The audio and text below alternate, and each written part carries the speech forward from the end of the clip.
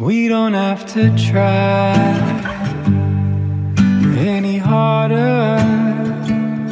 We don't need to fight anymore.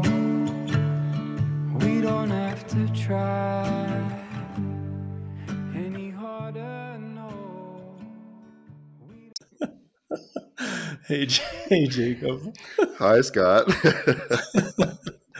Do you want to share with listeners what we were just saying about the Nordby brothers, or no? I think we'll pull the curtain of charity over that for right now. You know. How are you, my friend? I'm doing really well. Yeah, I'm feeling really good today. Are you in your own place, or are you cat sitting or something right now? No, I'm recording from my friend's place right now. Okay. Yeah. And I was admiring the Create behind you, and it looks like paintbrushes in the stand not far over your shoulder. Yeah, he's a wildly creative human being. Oh, cool. So it's fun to be in. This is kind of his studio office space, and it's a good place to be. In Santa Fe, still in Santa Fe. Oh, that's so cool. I don't know if you've noticed this. I know you were off grid for 10 days or so, and but I've noticed a distinct sense of thaw energetically. It felt like there was this big, really hard contraction a few weeks ago, and I'm sure it had a lot to do with politics and recession news and all that stuff. I've just noticed not like this big, complete thaw, but a sense of, okay, people are breathing again, people are melting again. Things are starting to move a little bit. I'm curious if you've noticed any of that. Honestly, Jacob, I've been so completely off grid. I mean, I really did put my phone away for 9 days without checking it, without doing anything with it. So for me, there was definitely a big thaw. But I will say, when I came back out and spoke with a dear friend, like, hey, is there anything I should know about in the world? And he was like, honestly, aside from just the general insanity of this country and the world we live in, there hasn't been anything specific to send everyone spiraling over the last week and a half. So he was definitely tuning into what you're saying. Yeah, that's interesting. Yeah, I got COVID 2.5 weeks ago, and my body is just now kind of being done with that. And my brother and his wife also got it.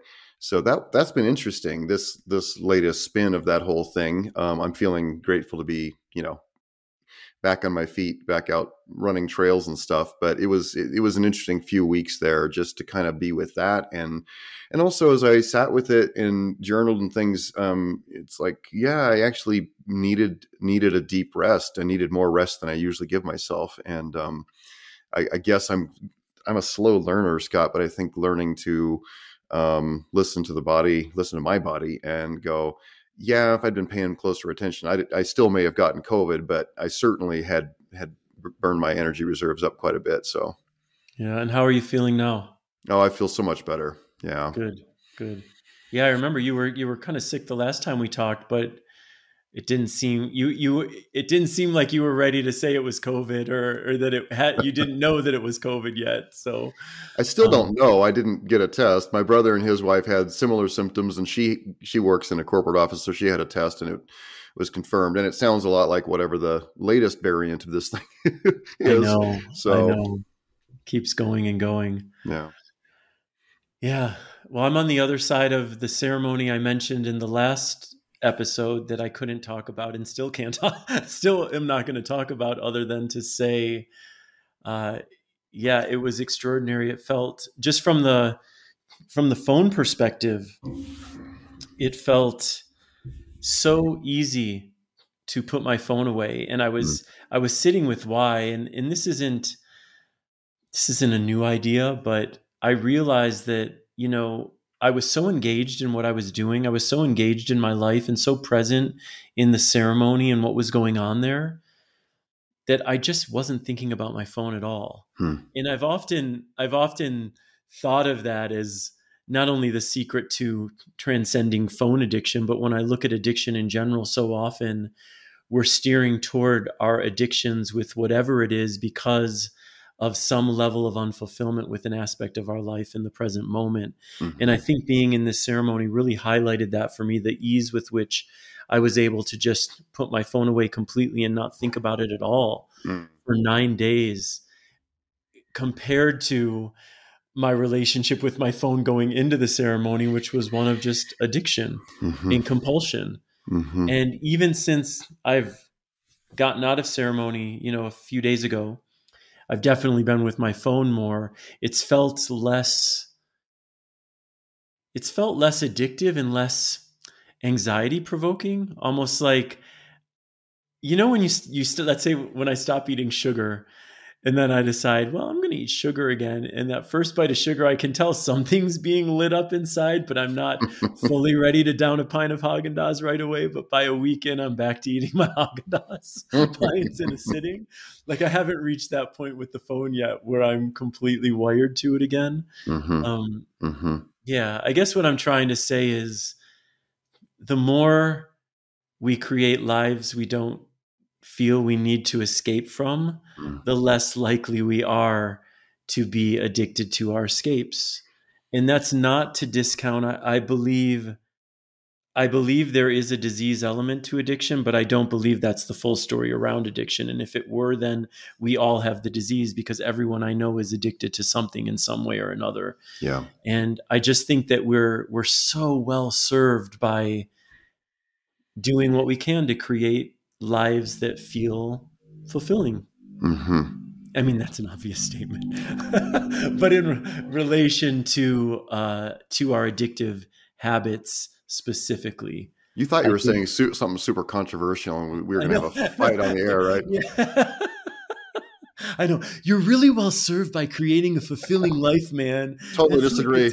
That's the ticket, man. Totally disagree, bro. Imagine if you went at me. It's like, no, man, we're well served by creating crappy lives. That's how we grow. I don't think I'm a good enough actor to pull that off, honestly. Oh my God. Well, I'm curious. This is not a deep question for you, Scott, but for those who are interacting with our show here, I'm curious, those of you who have watched it on YouTube or watched it on the video on Spotify, I'm curious, how is it for you to actually see us rather than just hear us? It's always a little bit of a barrier for me to get, sit here and stare into the beady eye of my laptop camera like this. And that's not such the barrier. The barrier is me watching myself back and seeing how weirdly I talk. But aside from that. Yeah, I haven't watched any of it. And I thought you were going to say staring into the beady eye of my podcast partner. I don't think your eyes are all that beady, Scott. I think it's good that you're bringing this up, because I don't even know if everyone realizes that you can watch this now. As of the last few, I think, right? That you can, if you want to watch us instead of just listening to us, which you absolutely may not want to do. But you have that option on YouTube and on Spotify. On Spotify, yeah. And Scott just started a very specific dedicated YouTube channel to the show. So we'll start loading those videos up. And once one of us has a little more space and time, we can start loading up at least the audios onto that YouTube channel as well. From our past. This is episode number 44, Scott. So I'm kind of surprised at how these things just keep stacking up. I know, 44. I like that number. I love 8. Jacob, have we talked about the Enneagram, and are you into it, and do you know your type? Yeah. What's your type? I'm a 4. I knew. I mean, not that you're supposed to type people, but I'm like, he's definitely a 4. Well, okay. So what were the clues for you? I know enough about it to feel conversant, but not enough to feel like I'm deeply, knowledgeable in the topic. So what were the clues for you that I'm a 4? I guess just creative, moody, prone to heaviness, prone to feeling like an outsider, and I'm not even speaking to who you are in this moment now, sure. But so I've been giving a lot of energy to the Enneagram, and a dear friend of mine is way into the Enneagram. And so we've been having lots of conversations, and I still haven't figured out my number or my type rather, but I was fairly convinced I was a 4, and I just ruled myself out as a 4. Because I listened to Richard Rohr. You know Richard Rohr? Yeah, I didn't realize he was one of the preeminent voices in the Enneagram. I didn't And either. That's yeah, fascinating. and he has this workshop on YouTube that's over 6 hours long, and he really breaks down all the types. And I was listening to him, and for the first time, I heard someone talk about the four in a way where I felt clear it wasn't me. Hmm. Yeah, it was like the way he kind of talked about the four. It was like the goth kids in high school, all black, like obsessed with tragedy. That was just never who I was. Like I definitely have felt throughout my life in different ways as an outsider, Mhm. for sure.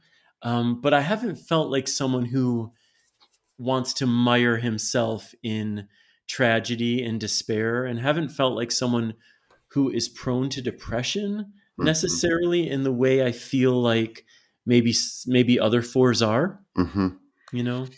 But again, I'm Well, still figuring it out. yeah, I find that fascinating because certainly as a young person, I was definitely not the goth kid, or I didn't even experience um, what I would call depression until, well, it's funny. When I left home, I went back to Bible college, Scott, and that was the first time I experienced and I didn't even know what to call it. That's how unfamiliar it was to me, because I was always very sunny, very positive, and something about the destabilization of leaving home, even though I was going directly into an environment that was very much like home in terms of the rules and the beliefs and all that stuff. But I remember walking through a graveyard near the Bible college in Illinois, and I did not know what to call this feeling that I was having. And so I would sit there and I would brood, and I think I wrote some poetry. um, You're a yeah, four, of course you did. how to tell people you're a four without saying you're a four. Yeah, go to the cemetery and write poetry while brooding. Very broody. No, and and it wasn't until much later in life, my 30s, when we've talked about this multiple times, when I really, had a breakthrough experience. That was when I felt that I began to really experience more areas of my life that I've been keeping, the doors shut on. And that included a lot of very, very deeply four emotions and melancholy and depression and things like that. And it's also where I began to really open up to the creative side of myself, in ways that I never had. And so, I've always been fascinated by Enneagram. And I'm curious, with some of your study, like, do you notice yourself interacting with people or noticing their likely style? Does it inform you in any way? It doesn't really inform me now because it's still really new to me. Hmm. I'm learning more and more about it, but very recently. But it's hard not to, and they tell you, don't type other people because you never really know. It's hard not to reflect on the people closest to you and be like, "Oh my God, he's such a three," or like, or whatever it is you feel they are. I Yeah. think what's so wild about it for me is how much trouble I'm having actually locking into my type. Hmm. After I've probably read 2 books, I've read any number of things online, I've taken the test. You It's have. like, oh yeah, I've done a lot of things, Hmm. and I still, I mean, I'm honing in, but I'm still not entirely clear. I'm not sure if it's the 2 or the 9 that tends to have the most difficulty actually identifying, you know, and I don't know enough It's the about it. 9, and that's like for sure where I'm leaning. Okay. Richard Rohr says, if you can't figure out your type, you're a 6 or a 9 most of the time. Oh, And fascinating. I'm not a Okay. 6. No. Yeah. Well, it's interesting. Like, what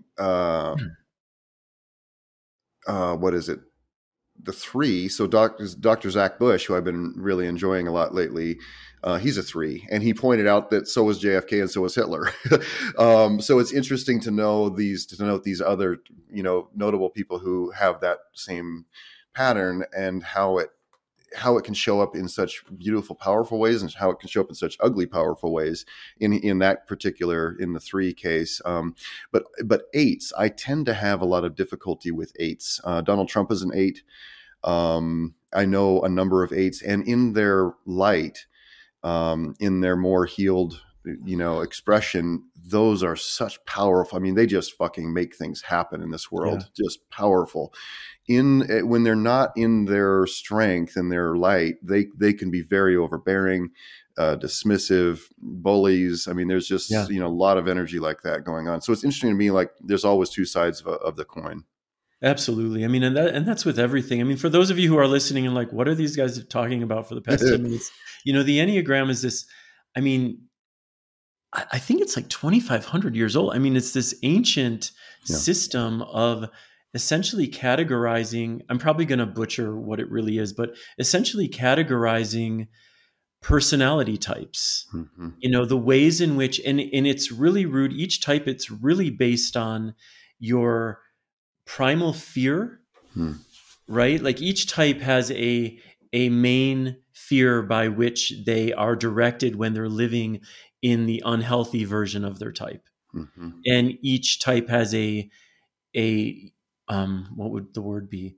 Like a goal, whatever, Aspiration. Aspiration. Thank you. When they're living in the healthy version. So to what you're saying, Jacob, I think that's the case with everything. When we bring, whether you can apply astrology the same way, you can take a Scorpio and Scorpios get a bad rap for being insane or whatever, super intense and super whatever. But it's like, yeah, unhealthy Scorpios, unhealthy Taurians are going to have these patterns, and healthy Taurians, healthy Scorpios will have these patterns.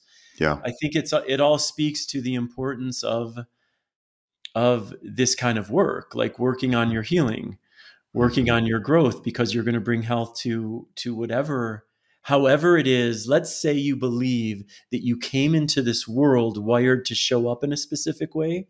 Well, the healthier you become, the less likely you are to show up in that way, in a way that feels toxic. And the more likely you are to find and mine the gifts of that specific way of being and bring that forward into your life. It's so well said, man. Yeah. I've spotted a spiralic pattern of, and we've talked about this before, Scott, but of self-discovery, and which once I begin to learn this is who I am, truly this is who I am, it leads to self-acceptance. And those two ingredients together really allow space for transformation. And transformation just being, I am becoming more of who I really am at the deep code soul level. I'm becoming more and more of that. In fact, I'm just now writing a book with my writers community. We do a silent writing thing a couple times a month where we just sit there silently writing together for an hour. It's virtual, so it's Zoom. Yeah, and it's amazing to me how much I can get done in an hour. So it's quite selfish, even though I'm leading one of those sessions each month. I'm actually sitting there writing on a project right now, but I'm writing a story of an acorn that becomes a seedling. And I think I may have even mentioned this in the show before, but it's becoming a book that'll likely be sort of like a Shel Silverstein book, so illustrated and larger and fewer words on the page. But I'm really excited about it. But it really speaks to this, Scott, like that.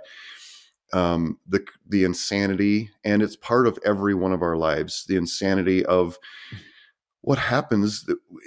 We have to learn by mimicry. That's how we learn to walk and talk and take a shit and eat food and read and write and everything, which means that there's nothing wrong with being socialized, but it also leads to a place where many of us find ourselves in our 30s or 40s or maybe 50s going, I don't even know who I am. I really don't even know who I am or what I truly desire. And so for me, it's been a lifelong quest, and especially in the last 10 years of saying, how can I share a process with people and live it myself of delving into, this is who I really am. This is who I really am. And then how can I spot the places where I've developed distortions in that through survival strategies or coping mechanisms? How have I learned to survive in ways that are actually bending me away from my true nature? And then how can I gently begin to move back in that direction? That's beautiful. I mean, first I want to say I didn't know about this book, and that's really exciting. I can't wait to read it and see it. And what you're speaking to for me is also the compulsion in the self-help world to always try to fix. Yes. Fix ourselves. There's so much focus on fixing that. And so often what we do by trying to fix ourselves is we try to change aspects of ourselves that are not meant to be changed. Right. Right? Instead of That's right. doing our best to bring acceptance to the fullness of our personalities, right? And understanding that we're all idiosyncratic. Mm-hmm. We all have our quirks. We all have our ways of being that we actually are born with. Like, I'm wired to be more tidy. It's my way. That feels natural for me. That feels more peaceful to me when I'm in an environment that doesn't feel chaotic and Mm-hmm. filled with stuff. I'm an anti-hoarder in that way. Mm-hmm. And I can look at that if I want to through my mind's eye and judge myself like, why don't you just be more relaxed and be more comfortable and spread stuff out and whatever. And yes, there's room for me to be more relaxed within the context of my personality that likes tidiness, sure, while at the same time just accepting, no, this is just part of who I am. This is how I was born into this world. There's nothing wrong with it. And I'm only creating grief for myself by trying to change an aspect of myself that doesn't need changing and isn't going to change. Mm-hmm. Right? Why would I do that to myself? Why not instead spend my energy encouraging myself to just accept this aspect of myself, love it, Yeah. and find ways to bring more peace to it if I feel the need to. Yes. Oh my God, I love this topic, Scott. I had no idea we'd go here today, as usual. I was going to say, yeah, it's a standard statement by one of us. Yeah, I was like, oh shit, okay, we're going there. No, I love this because and I feel so strongly that the last at least 2,000 or 3,000 years, probably more, of human history has been really plagued by, probably 6,000 or 8,000 years, plagued by the underlying belief in original sin, which basically says I am broken and need a savior. Mm-hmm. That's the core of it. And it's made its way into politics and business and marketing, and every part of our lives really is infected by that basic story, the narrative. I'm broken and need a savior. And so I feel like what that leads to is then constantly looking for a guru or a master, which you and I have both experienced in our lives. Mm-hmm. And saying, okay, so the way to enlightenment, the way to inner peace, the way to wealth, the way to six-pack abs, the way to whatever it is we want, riches, is all I have to do is find somebody who's doing it. And then I just trim my behavior to model what they're doing. And then I'll have what they have. And holy shit, is that a fucked up way to live? Because it's never going to lead to peace. Yeah. As much as I also I love teachers. Mm-hmm. I love learning from people. I feel like there are people who have mastered or are expert in certain aspects of life, or who have wisdom to share, who have insights to share that are really beneficial, and that's beautiful. Mm-hmm. I think you're speaking to like taking them on as the one way and the only way. That's how we do a profound disservice to ourselves, and I agree with that. I just feel like sometimes the pendulum, we're in this moment of mm-hmm. of the pendulum swinging so far away from the guru, mm-hmm. that it feels like a backlash against actually staying open to those who do have things to offer. Like if Eckhart Tolle is sitting in front of me, I assure you, I'm going to keep my mouth quiet and learn. Yes. If Byron Katie's sitting in front of me, I'm going to soak up anything I could possibly soak up from her, because as far as I recognize her wisdom, mm-hmm. right? So I don't want to steer, even though I had a guru that was, we've talked about it a lot here. So I've been burned by the guru model intensely and by the cult model intensely. And still I want to keep my heart open to people whom I feel like are sharing beautiful insights and wisdom. And I wanted to say one other thing to what you were saying about this, but I forgot. I lost it. I hope you remember it. Because that is, to me, holding two ideas, that are seemingly opposed.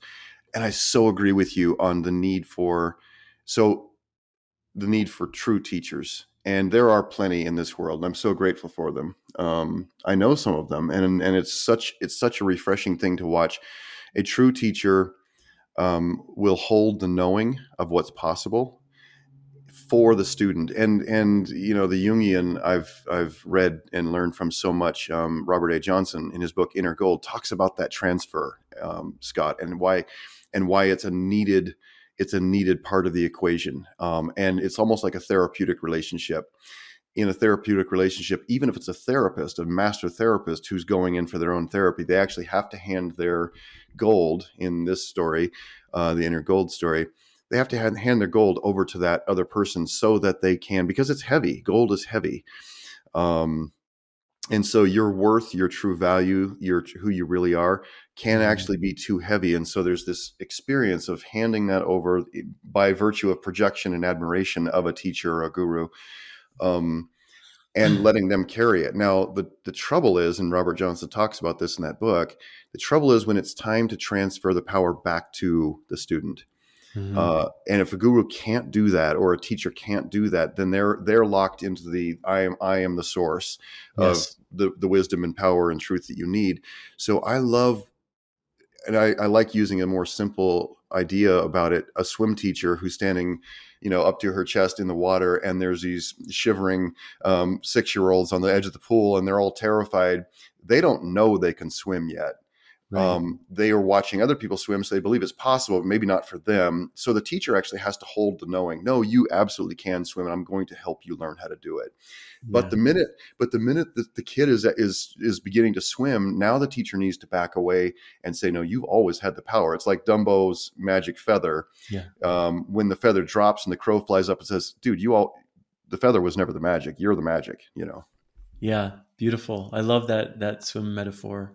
The sentence that keeps coming to my mind as we're talking about this and fixing ourselves is, I wish I weren't so. And I wonder for listeners, when you catch yourself saying, I wish I weren't so, and whatever follows that so is an inherent aspect of your personality.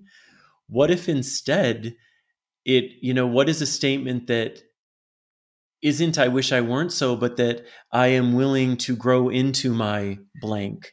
I am willing to come into acceptance of this aspect of my personality. And so then automatically what we're doing is we're eliminating the fight, we're eliminating the war against what is, when what is an inherent part of who we are, a part of our personality. And we're bringing ourselves to a place of acceptance, to a place of acknowledgement first that this is who I am. I am a big personality. This is how I present myself in the world, not because of anything other than it's an aspect of how I show up. And that's okay.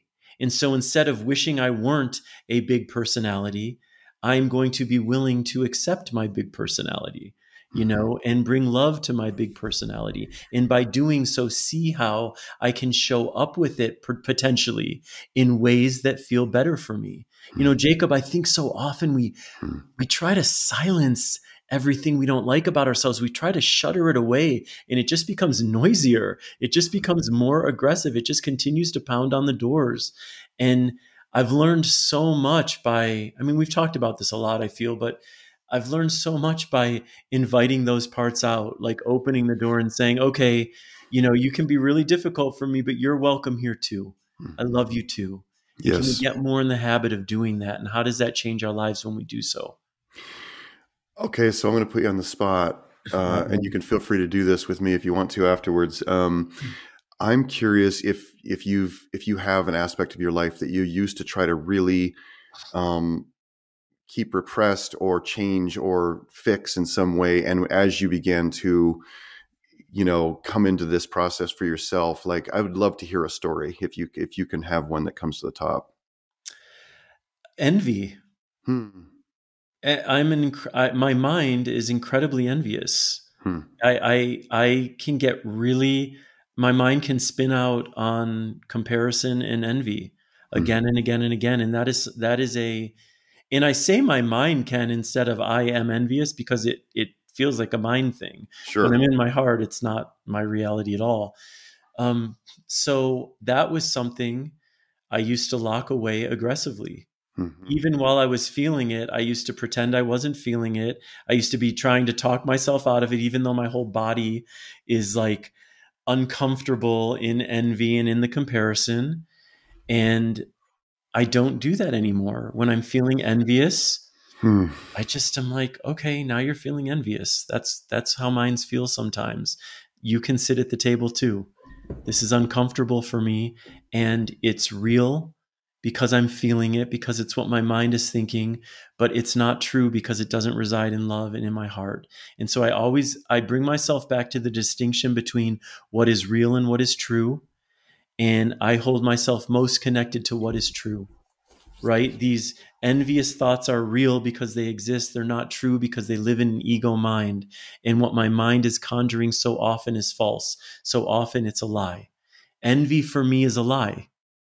It's rooted in scarcity. It's rooted in the notion that I'm not enough, that I'm unworthy. Those are all lies. So because my envy is rooted in those lies, I know it can't be true. Does that make sense? Mm-hmm. And so go ahead. What are you going to say? No, I'm just making encouraging breathing sounds here. wait a minute. I have to write that down.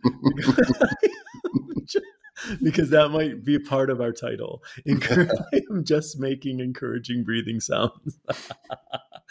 And I think those things are helpful for me because it doesn't necessarily, talking ourselves through what we're going through doesn't necessarily get us to the other side of it.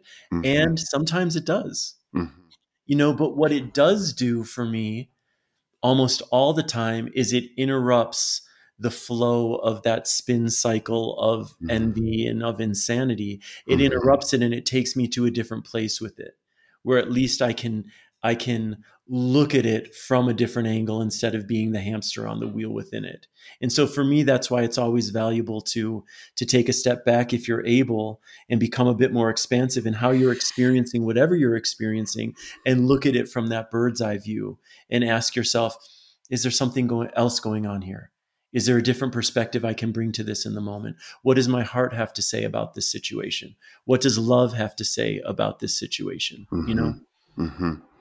Mix it up. I'm really glad that you chose, or that the idea of envy came to the top, because that's something that's so easy to judge. It's pejorative. It's like, how could envy ever be positive? What I would love to do though, Scott, is actually go into that a little bit more with you and say, okay, so in envy, when there's comparison, where there's a sense of lack, like I'm not enough, I don't have what they have, or I'm not doing what they're doing. I'm curious what happens if we sit with that just a little bit and say, okay, so if we allow this to no longer be a demon, so it's this thought pattern that's locked up as a demon. Of course, you already do this, but I think for the benefit of the listeners in this conversation, just going into it and saying, okay, so what is the core underneath everything about it that is negative? On the spectrum of the existence of this thing called envy, there's something in there that's positive. And what is that? Like when you feel into, okay, I see that this person is enjoying or doing or experiencing this, and I don't have that. I don't know if I'll ever have it.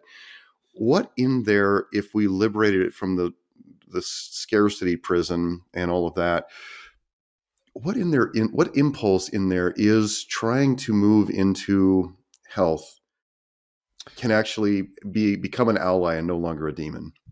Yeah, I think it's when you get honest with yourself, when you're able to step outside the shame you're likely to feel for being envious and sit with what exactly it is you're envying, you can get clear about what your own desires are. Oh, okay. So, do you know what I'm saying? It's like, yeah. It's not just, they've sold a ton of books and I envy that. Maybe on the surface, that's what it feels like, but what is it you're actually envying? Perhaps it's that there's someone out there who is living into their creativity in a way that you admire. And so that's an invitation for you to look at ways in which you can live into your creativity more fully. Maybe you're envying someone who has tons of friends and you feel really isolated. So what you're envying, and maybe we can transfer it to the word admire if you're getting in a healthier place in that moment. It's like what you're envying/admiring is this person's depth of connection with being. So that's an invitation again. What you feel, what you're missing in your life, or what you feel you're missing in your life, is connection. Right. So where are the opportunities in your life to put more energy into creating more connection? Envy is a great guide in that way. When you really let yourself sit with what precisely do you want about their life? What are you longing for? And then if that's true, if it's beyond just, I want to sell 1 million books, do you know what I mean? Those types of things. If you can if you can deepen it and get to the core of what that envy is, then you can apply that to your life and look at ways to create it for yourself. And understanding, of course, that you can only create it for yourself in your way, and it's going to look like it needs to look for your life. Right. Right. Oh my God, this is really good. Because what we're talking about here, Scott, is self-discovery.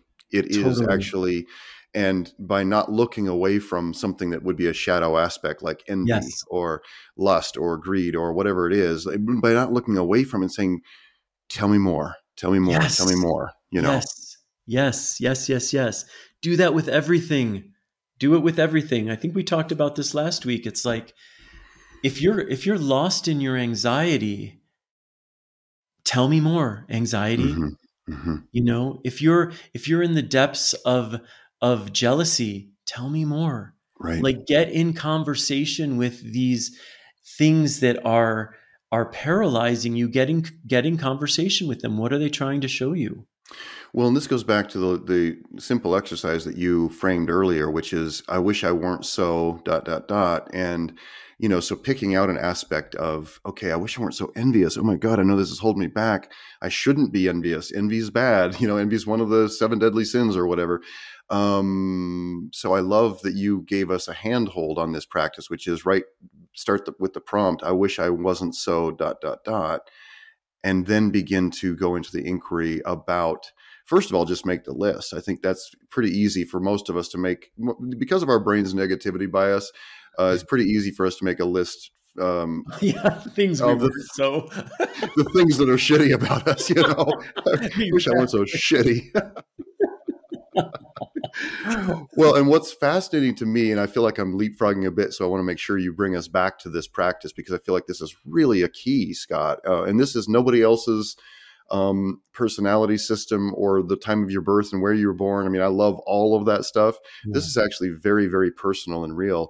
But what I love that starts to happen and has more and more opened up in my life is the more that I do this work for myself, the more I'm able to give that gift to other people. Not every day, not all the time, sometimes not even very often in a day. But the more I notice that I begin to look at other people with curious eyes and go, okay, this trait or behavior of theirs really fucking bugs me. I wish they wouldn't do that.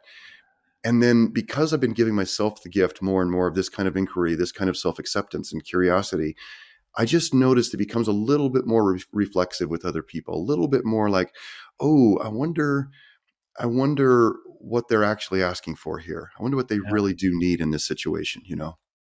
Yeah, that's always the case. And it's always the case in the converse. Like, the more hateful you are toward yourself, the more naturally hateful you're going to be toward other people. Right. You know, these things, it is all energetic. And so if we have as a base note a willingness and or commitment, ideally, to loving ourselves, then we're constantly asking ourselves, how can I love myself through this? Yes. Right. So if envy's coming up and what you notice your mind doing is shaming yourself and berating yourself, and you just take the time, how can I love myself through this? It's going to invite a completely different invitation in your response to the envy. Yeah. And that is what is going to lead you to creating for yourself different relationships with all these aspects of yourselves that feel heavy and feel untenable and feel shameful.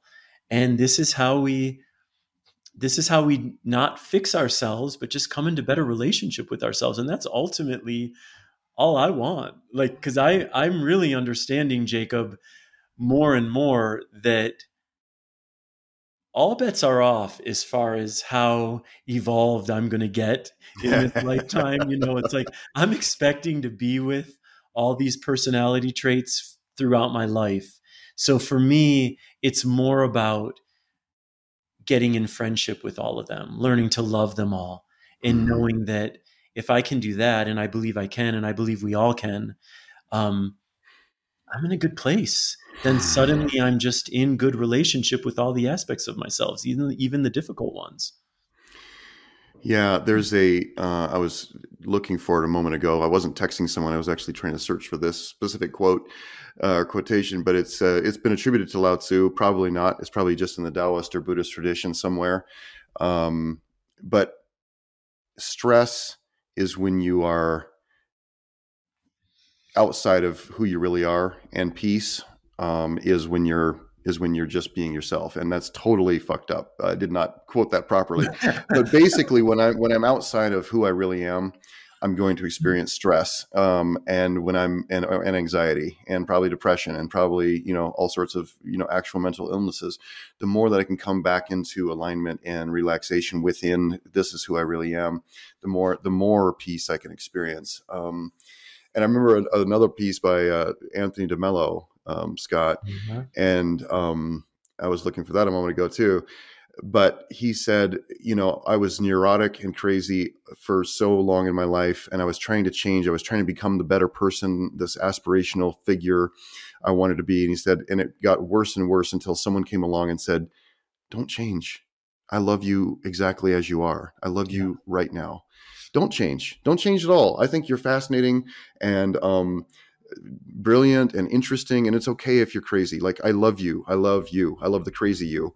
And he said, what's fascinating is that the moment that happened, he said then that was the moment I began to relax. And that was the moment I began to change. And he said years later, I found myself in a state that I only could have hoped for the years before, when I was so stressed out about trying to change, trying to model my behavior after other people, Beautiful. For those of you listening, so you be the one to give yourself that permission. That's right. Don't wait for someone else to give you the permission to not change.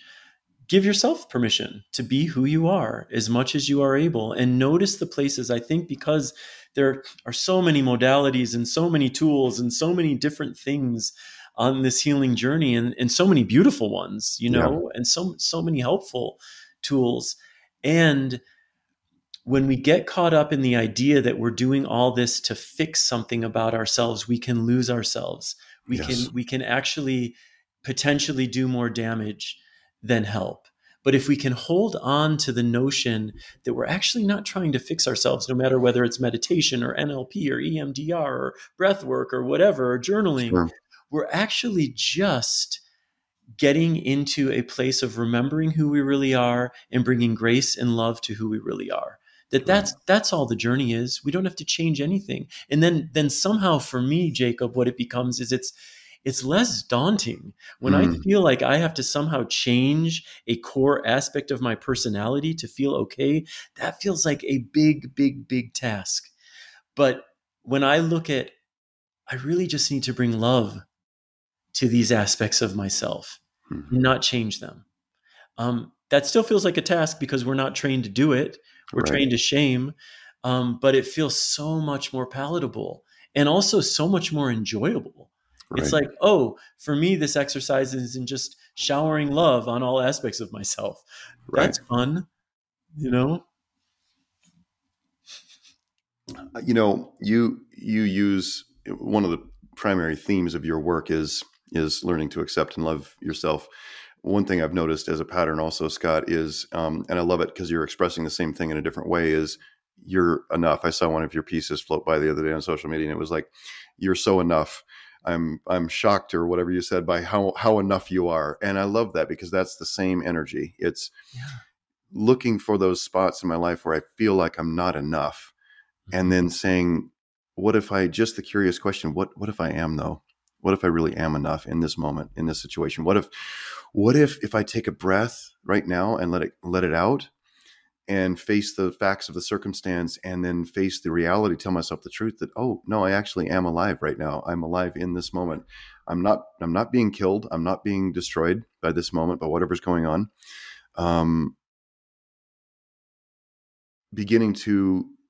This is where I feel like we begin to heal the roots of scarcity. We begin to heal the roots of original sin beliefs, that I'm broken, that I'm irretrievably broken, that need something outside of myself to fix me or save me or rescue me. And that's where, Scott, just that simple shift for me in my life. I remember being 6 or 7 years ago, being really in the depths of really some depression and being very afraid that I would run out of time in my life. And basically the core underlying is lack. And it's the belief that I'm not enough. I'm not enough. Yeah. I'll never accomplish the things that matter to me in my life. And I remember sitting there and having the guide show up during a meditation thing. And I was having a hard time settling into, that peaceful state that we all want in meditation. And the guides were like, why do you believe you're out of time? Why do you believe you're out of money? Why do you believe you're not enough?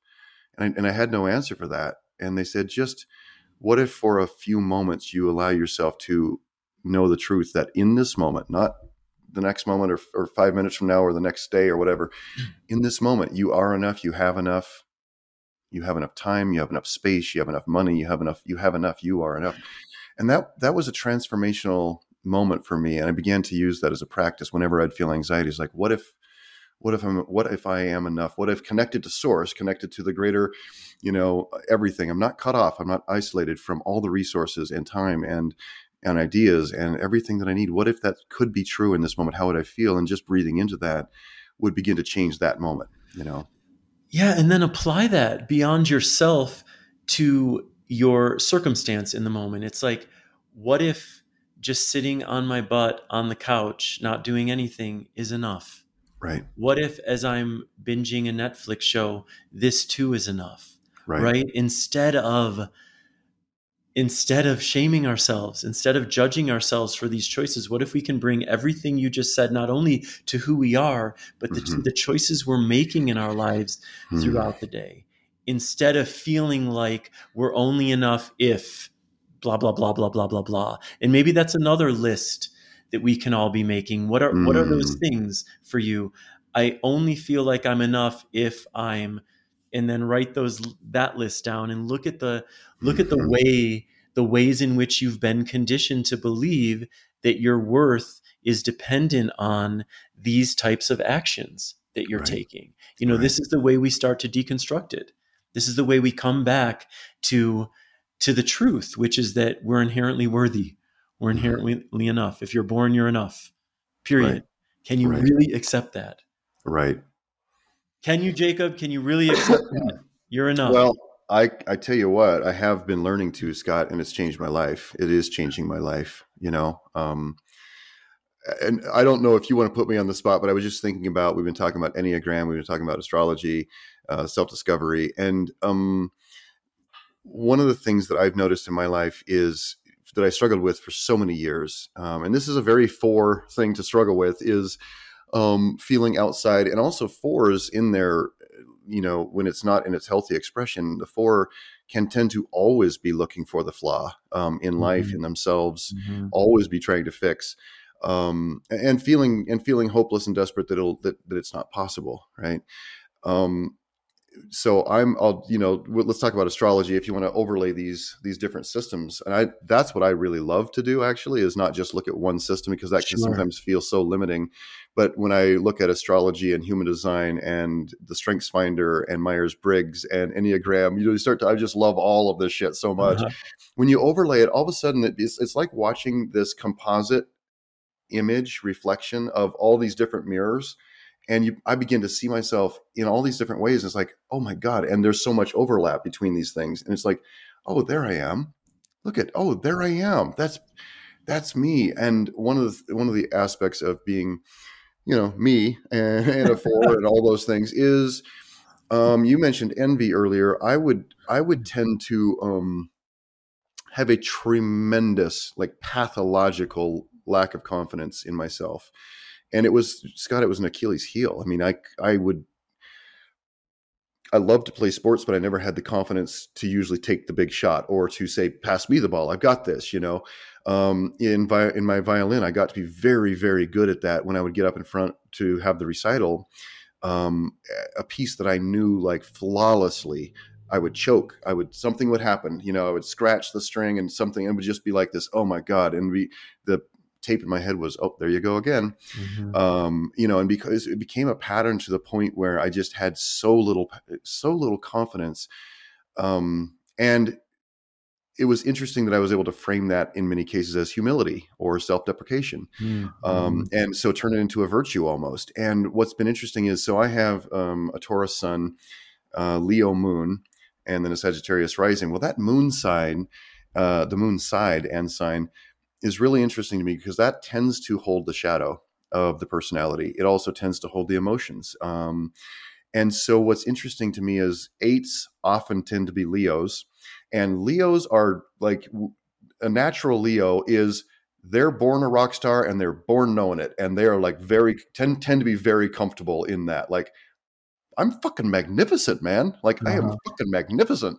And that, oh my God, that would just make me, I just tend to hate people like that. I tended to hate people like that. And if I were honest, like, no, I hate them. I don't want anything to do with them. They're way too confident.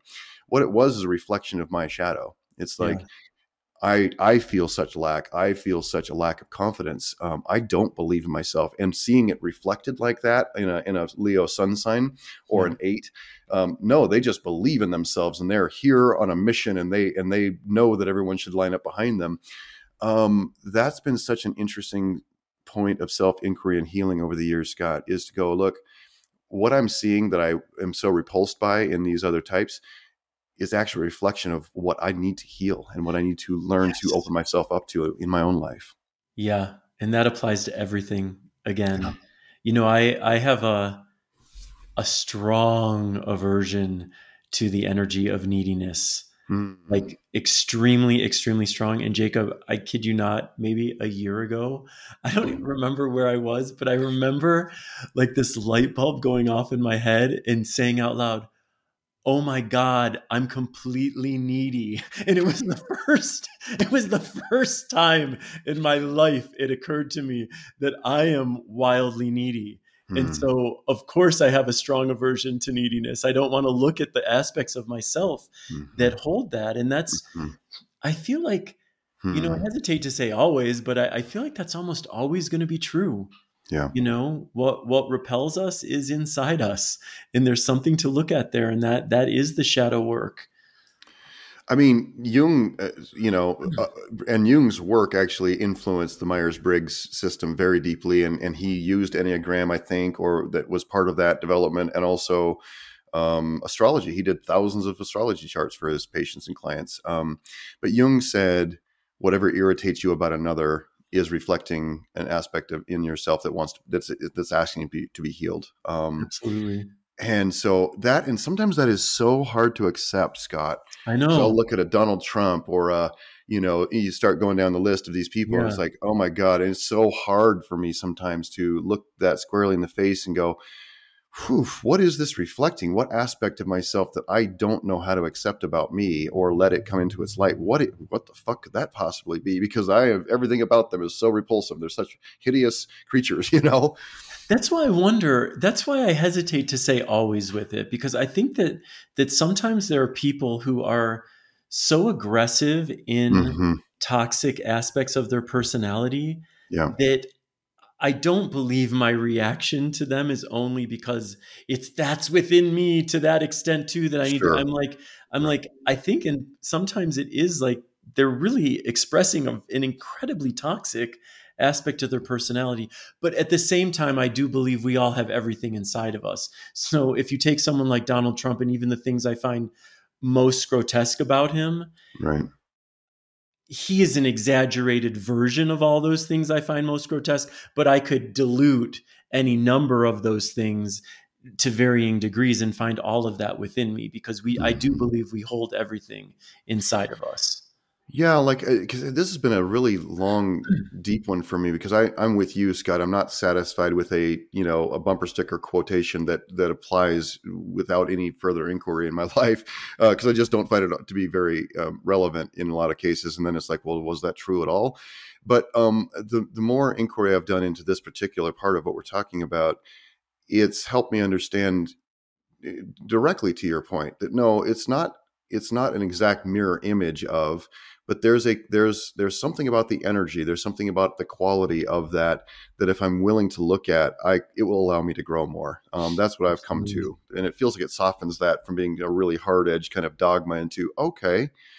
And also let's look at a Donald Trump, and that he's a really hard one for me, because he is so repulsive to me in almost every way. But going, oh, there's somebody who is so self-assured, so in such conviction about the direction they're going. To me, it's so bound up around ego and the story about this is who I am, and it doesn't matter what other people need or think or feel. But just that. So if I back away from the most toxic expressions of it and allow myself to look in the mirror and say, well, I probably do envy more of that self-assuredness, more of that sense of conviction, more of that like fixed purpose. And so that's useful. And then it allows me to then open up to it and say, how can I begin to allow more of that in its most healthy expression into my life? And it's like, okay, all right, good. Yeah, absolutely. And then also feeling like anything I'm looking at about myself that I'm seeing in the other person, the more healing I bring to that within myself, Mm-hmm. the more relaxed I'm going to be when I'm seeing it in the other person. That's just the way things work too. So the more healing I've done around my own envy, when I see envy in others, which is a repulsive for me energy to experience because I had so much struggle with it inside myself. It's like I naturally hold so much more grace for them too. It's almost like, yeah, I get that. I'm that too. I because I'm willing to own it inside myself and not reject it and not shame it. So I'm less inclined to shame it in other people. It's just a nod of acknowledgement, a nod of, oh yeah. Yeah, and I'm going to quote a dear friend of mine who's very wise, Scott Stabile. He says these things a lot. Everything is energy, and everything's connected.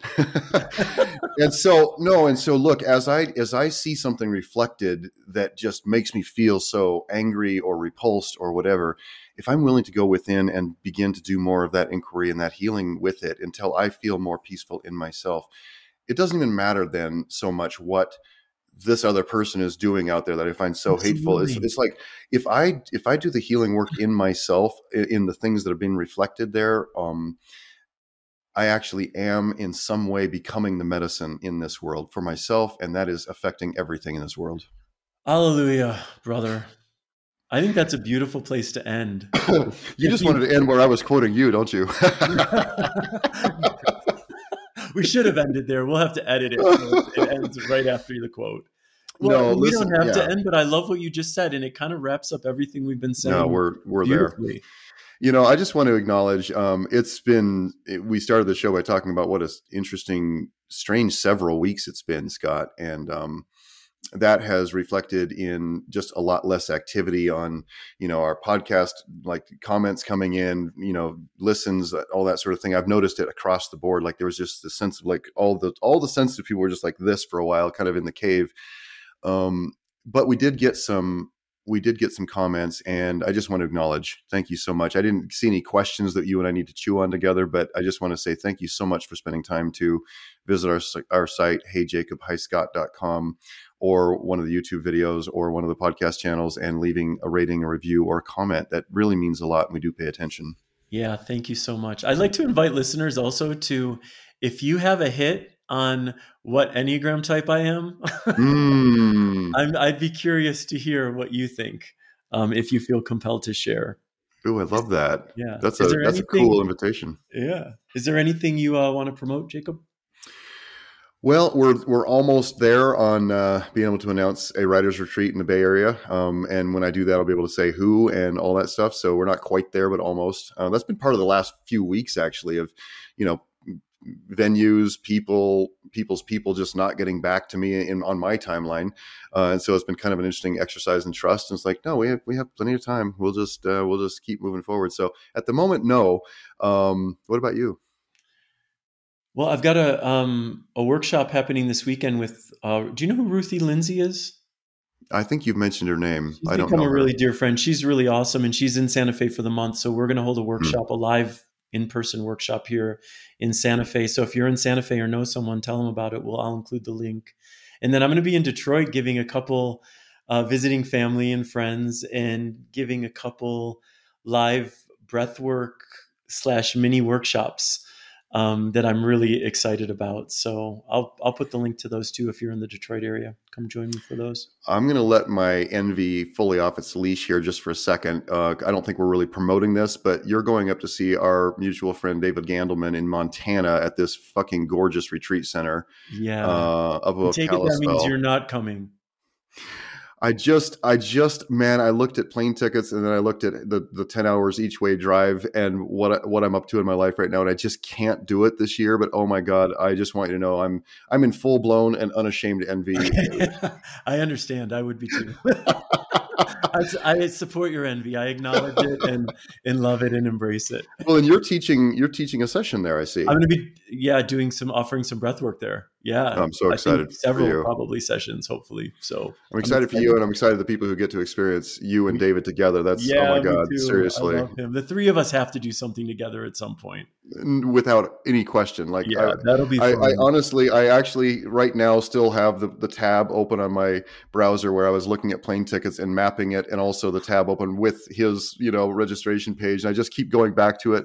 And this is where I go into, okay, intuitively, am I just not giving myself the time and space to go and do something that would be amazing? And as I kind of journal about it and sit with it, it's like, okay, right now, this time, I'm going to have to sit out on the sidelines. But oh my God, I wish I could be there with you guys. Yeah. It feels like you're giving yourself the time and space not to over schedule yourself. That's what it feels like. You know what I mean? Like you actually are giving yourself time and space.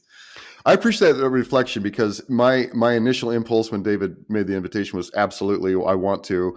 And so I really appreciate you reflecting that, because that is something I tend to overload myself. And I think my body pays the toll for that, so thank you. Thanks for letting me off the hook so nicely. Yeah, sure, brother. Well, cool. Well, listeners, thank you so much for being with us. As always, we love you lots. And I love you, brother. You too, my friend.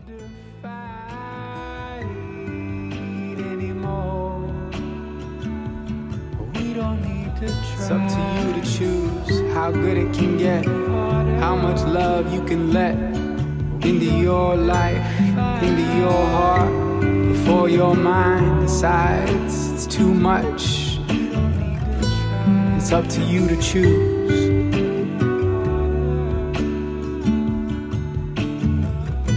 It's up to you to choose.